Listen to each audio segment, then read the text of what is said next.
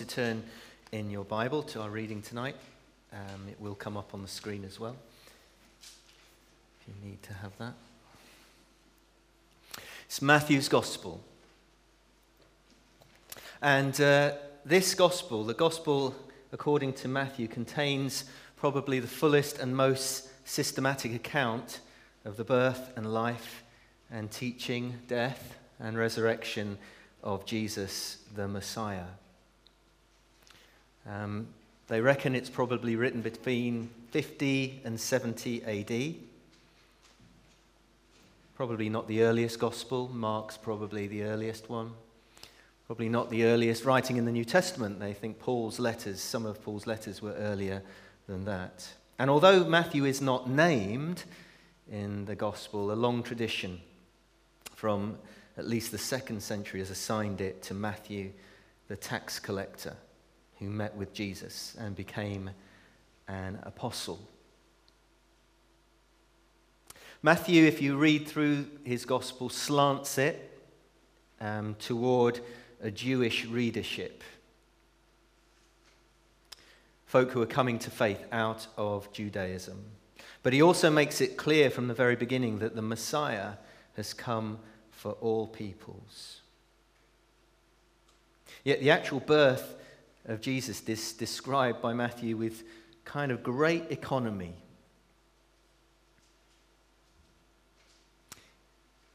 We'll read it together in a moment.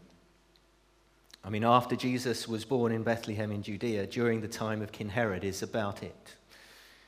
There's no stable, no shepherds with their flocks by night, just Bethlehem in Herod's time. But Matthew is clear that Jesus' birth is the most significant event of all human history.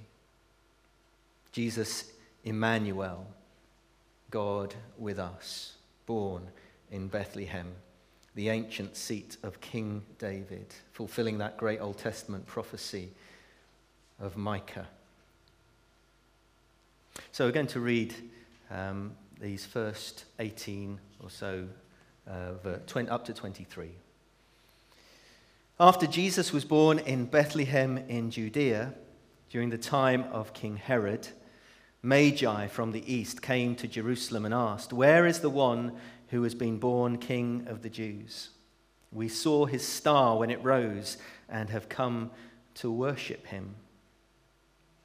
When King Herod heard this, he was disturbed, and all Jerusalem with him. And when he had called together all the people's chief priests and teachers of the law, he asked them where the Messiah was to be born.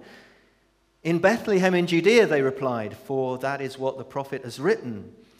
But you, Bethlehem, in the land of Judah, are by no means least among the rulers of Judah, for out of you will come a ruler who will shepherd my people Israel." From Micah, that prophecy. Then Herod called the Magi secretly and found out from them the exact time the star had appeared. He sent them to Bethlehem and said, "Go and search carefully for the child. As soon as you find him, report to me so that I may go and worship him." After they had heard the king, they went on their way. And the star that they had seen when it rose went ahead of them until it stopped over the place where the child was. And when they saw the star, they were overjoyed. On coming to the house, they saw the child with his mother Mary, and they bowed down and worshipped him. And then they opened their treasures and presented him with gifts of gold, frankincense, and myrrh. And having been warned in a dream not to go back to Herod, they returned to their country by another route. And when they had gone, an angel of the Lord appeared to Joseph in a dream. "Get up," he said, "take the child and his mother and escape to Egypt, and stay there until I tell you, for Herod is going to search for the child to kill him." So he got up, took the child and his mother during the night, and left for Egypt, where he stayed until the death of Herod. And so was fulfilled what the Lord had said through the prophet, "Out of Egypt I called my son." And when Herod realized that he had been outwitted by the Magi, he was furious and gave orders to kill all the boys in Bethlehem and its vicinity who were 2 years old and under, in accordance with the time he had learned from the Magi. Then what was said through the prophet Jeremiah was fulfilled. A voice is heard in Ramah, weeping and great mourning. Rachel weeping for her children and refusing to be comforted, because they are no more. And after Herod died, an angel of the Lord appeared in a dream to Joseph in Egypt and said, "Get up, take the child and his mother and go back to the land of Israel, for those who are trying to take the child's life are dead." So he got up, took the child and his mother, and went to the land of Israel. But when he had heard that Archelaus was reigning in Judea in place of his father Herod, he was afraid to go there. Having been warned in a dream, he withdrew to the district of Galilee. And he went and lived in a town called Nazareth. So was fulfilled what was said through the prophets, that he would be called a Nazarene. And even in just those early verses of Matthew's Gospel, you see him referring again and again and again back to the Old Testament. Jesus is the fulfillment of all these promises. But what I just want to focus on tonight is the responses of three groups of people in this passage. Because Matthew also lets us know that the coming of Jesus provokes different responses. Kate asked me on our way in, how did Alpha go? We've got one more evening of Alpha. It's been a very small Alpha group, 2 little tables. But it's been similar to other Alphas. There have been some who are listening and they're not seeing anything. They can't see Jesus. Others get a little bit antagonistic. We had a little bit of a session this last week. Especially it was a talk on evil, which kind of provokes that kind of thing. Yet there are others who seem just ready-made, ready to receive. And there's been the joy of Helen and I praying for people who have said, well, and one of them said, it was actually week 1. All the questions I had were answered. But it was only week 6 that I made the commitment to invite Jesus into my life. And there are different responses in this passage that we read. If you didn't know the story, I wonder who you would have thought that you had more in common with. A Jewish king, we see his response. He's reigning in Jerusalem at the time of Jesus' birth. Then there's a group of religious leaders who were expecting the Messiah, who knew the scriptures. And then there's a group of non-believing astrologers, magicians, from a very foreign culture and a foreign land. And we'll look briefly at these different responses to the news of the birth of Jesus the Messiah. The first response that we see in this passage comes from an unexpected place, from unexpected people. It's the response of the Magi.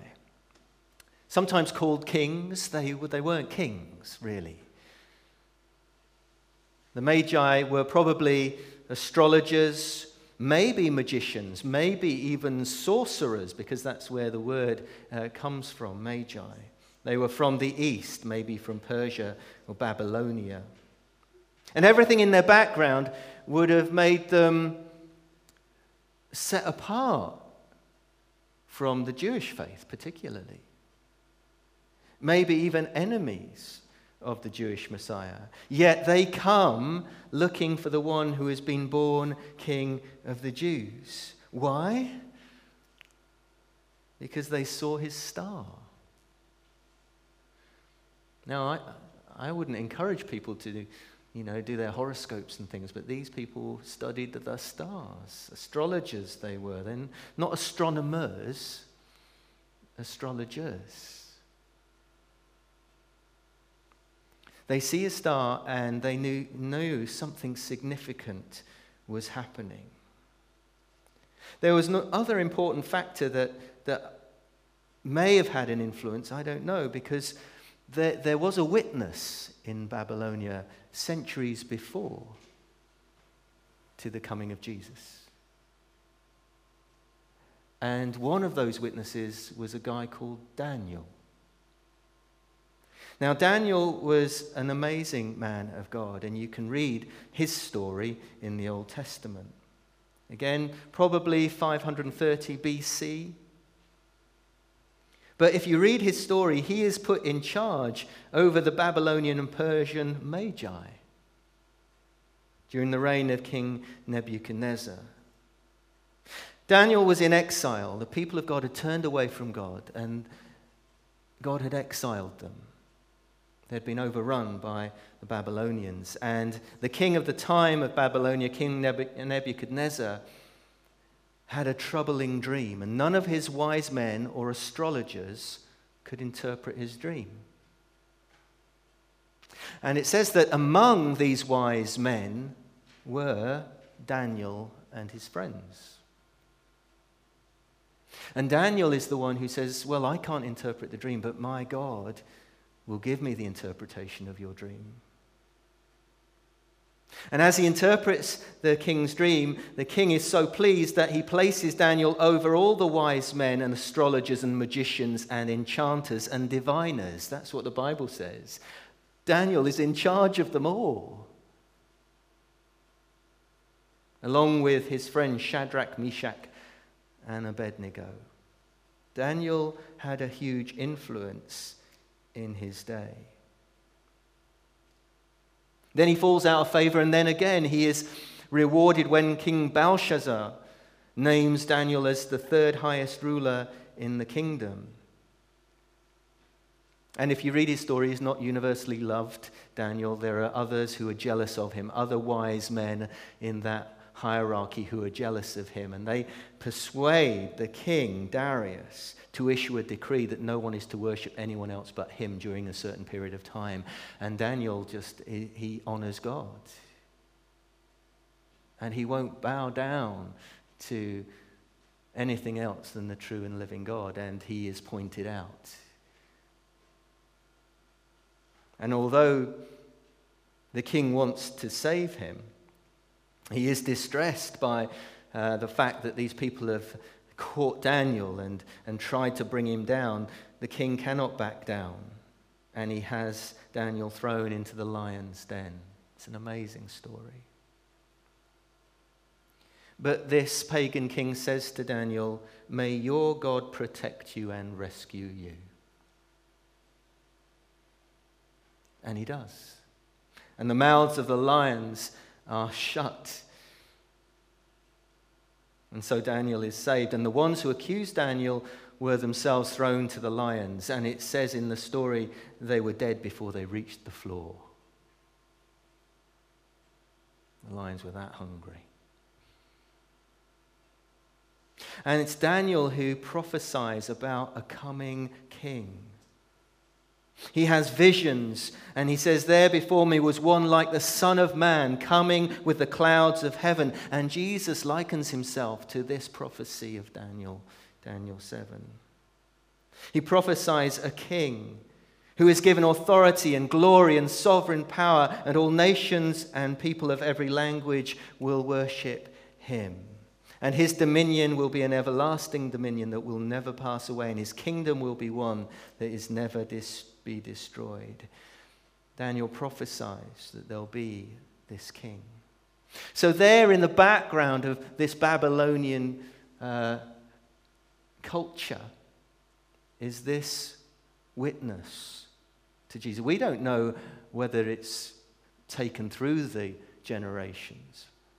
We don't know what caused these wise men, magi, astrologers to seek Jesus, but they do. And God speaks to them also in a language that they understood through a star, whether it be a supernova or the planets coming into alignment. Again, we're not sure. But something appeared that convinced them that something new was happening and that God was breaking in. So these two factors are there in the life of these Gentiles, these magi who leave their country. Imagine that. They leave their country and go trekking. And it takes them a long time. They don't arrive in time for the birth of Jesus. They arrive later. And we don't know exactly when, but it's up to 2 years. But when they find Jesus, something amazing happens. They worship him. The baby. Worship him as King of Kings. And with their own remarkable prophetic insight, they bring gifts of gold and frankincense and myrrh. Gold is an obvious one. Gold is fit for a king, isn't it? Frankincense for a priest, for worship, and myrrh for one who was to die. Incredible prophetic insight. You wouldn't have expected these guys to be worshipping Jesus, but they do.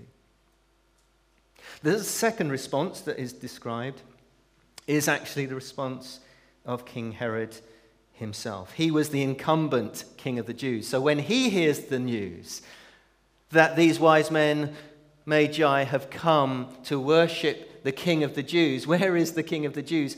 He responds in a slightly different way. He sees this news as a threat to his rule and to his reign, because Herod was not born King of the Jews. He was not a proper heir to David's throne. He was a half Edomite, half Jew. He was a Roman appointee. He was a puppet king in a way.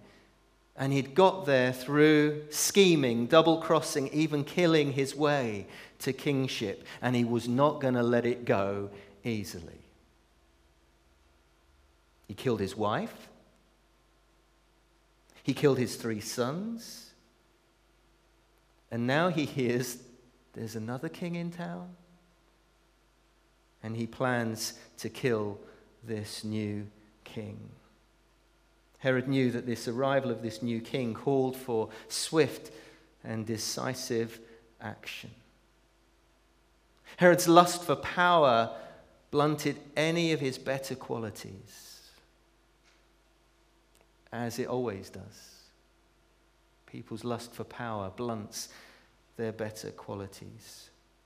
So we're told in this passage that he ordered the massacre of all the baby boys in Bethlehem 2 years old and under, from when the star had appeared to the Magi. But Mary and Joseph take Jesus to Egypt, another fulfillment of prophecy. The third response in this passage is one that you can easily miss. It's the response of the chief priests and the teachers of the law in Jerusalem, the religious leaders. They were descendants of Aaron, spiritual descendants of Ezra. They were stewards of the scriptures. In fact, they know the scriptures. When Herod asked them, well, where's the Messiah going to be born? They know exactly, me, it's Micah.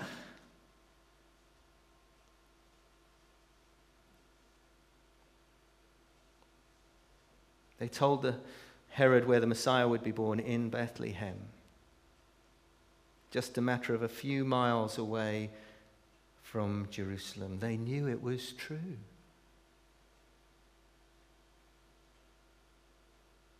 Yet they do nothing. Nothing. They should have joined the Magi on the pilgrimage, 6 miles to Bethlehem.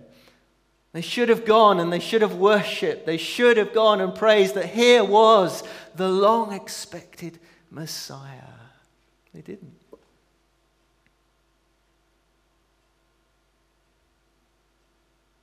They should have stood up against Herod's plans to kill all the babies in Bethlehem. But they didn't. They did nothing. And their apathy hardened into outright opposition to Jesus.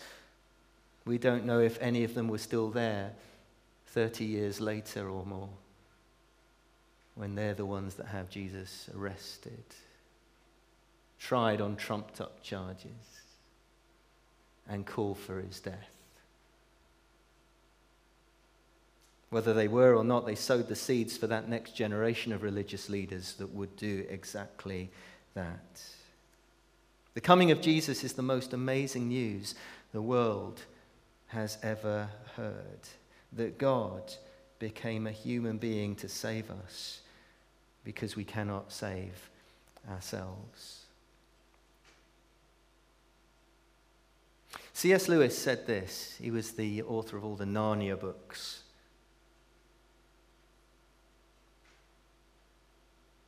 If Christianity is not true, it's of no importance whatsoever. But if it is true, it's of infinite importance. But the one thing it cannot be is moderately important.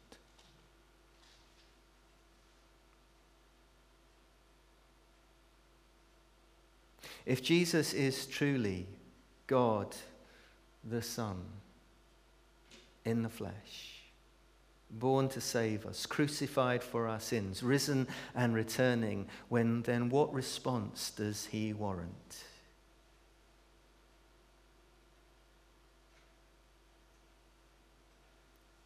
We see three responses. And I guess we'd all want to put ourselves with the Magi.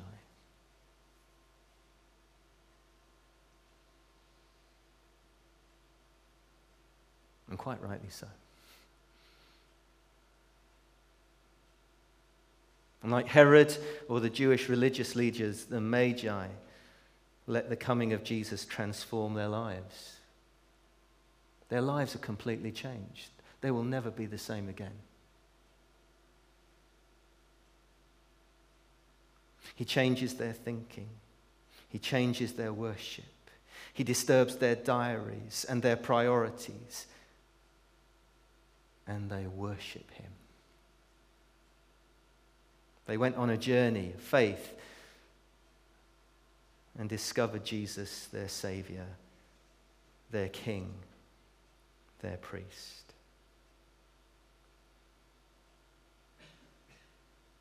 And that's the kind of responses that we would love to see people bring to Jesus. It's why we witness to our friends and our families. But from even the birth of Jesus, there were different responses, and there always will be, I guess. But God is out saving and bringing people to him. There's still one more week of Alpha, and we're praying, aren't we? Not that Alpha is the only way, but in 20 years of doing Alpha courses, we've seen people saved on every single course. In fact, I had the joy this morning of someone coming up to me, and they were making their way out of the service this morning saying, I want to be baptized. I remember her on Alpha, and it was seemingly going, whew, whew. And then slowly, she's come to that point when she wants to say, yeah, Jesus is my Lord and Savior. It's absolutely brilliant. Praise the Lord. Let's pray together. We want to pray for a response over these coming weeks to the gospel. Next week's nativity service, Lord, that there'll be those there who hear the good news and respond. And respond in faith, respond in having their diaries changed and their attitudes changed and their lives may be disrupted because they have discovered that you are Lord. Let it be, Lord. Bless those little ones as they tell the story. May it come with that fresh power and anointing of your Holy Spirit. For our carol service here next Sunday night, we pray that all those who are visiting, and we know there are visitors coming, we've been told that already. I'm bringing my husband, I'm bringing my friend. May their hearts be strangely warmed by the amazing message that you came for them. We pray for those who are antagonistic And we ask, Lord, that you would turn them around. But we also pray for ourselves that we won't ever become just apathetic. And Jesus, yeah, I believe it. May we be amazed yet again at the truth of this story. So for all the witnessing and the activities of this coming week and up to Christmas, we pray blessing over them, Lord. And across this world, Lord, as your people will celebrate, we'll give thanks. We pray that your power will come, your gospel will go forth in every place. We pray especially for Bethlehem, a town that is besieged, cut off in many ways, where those who follow you have left in great numbers and there are only a few left. But we pray that there'll be a witness in Bethlehem of your love and your grace, and how that town hosted the most amazing thing that has ever happened on this planet, that God became a human being.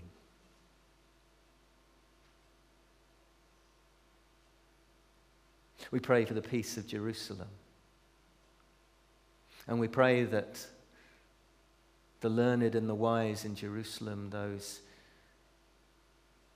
Jews who still wait for a Messiah, will realize that you are the one they have been waiting for, Jesus. You came for them. And for this world, we pray. A world which you loved so much that you came to save. We pray blessing over this time. In Jesus' name. Amen. Amen.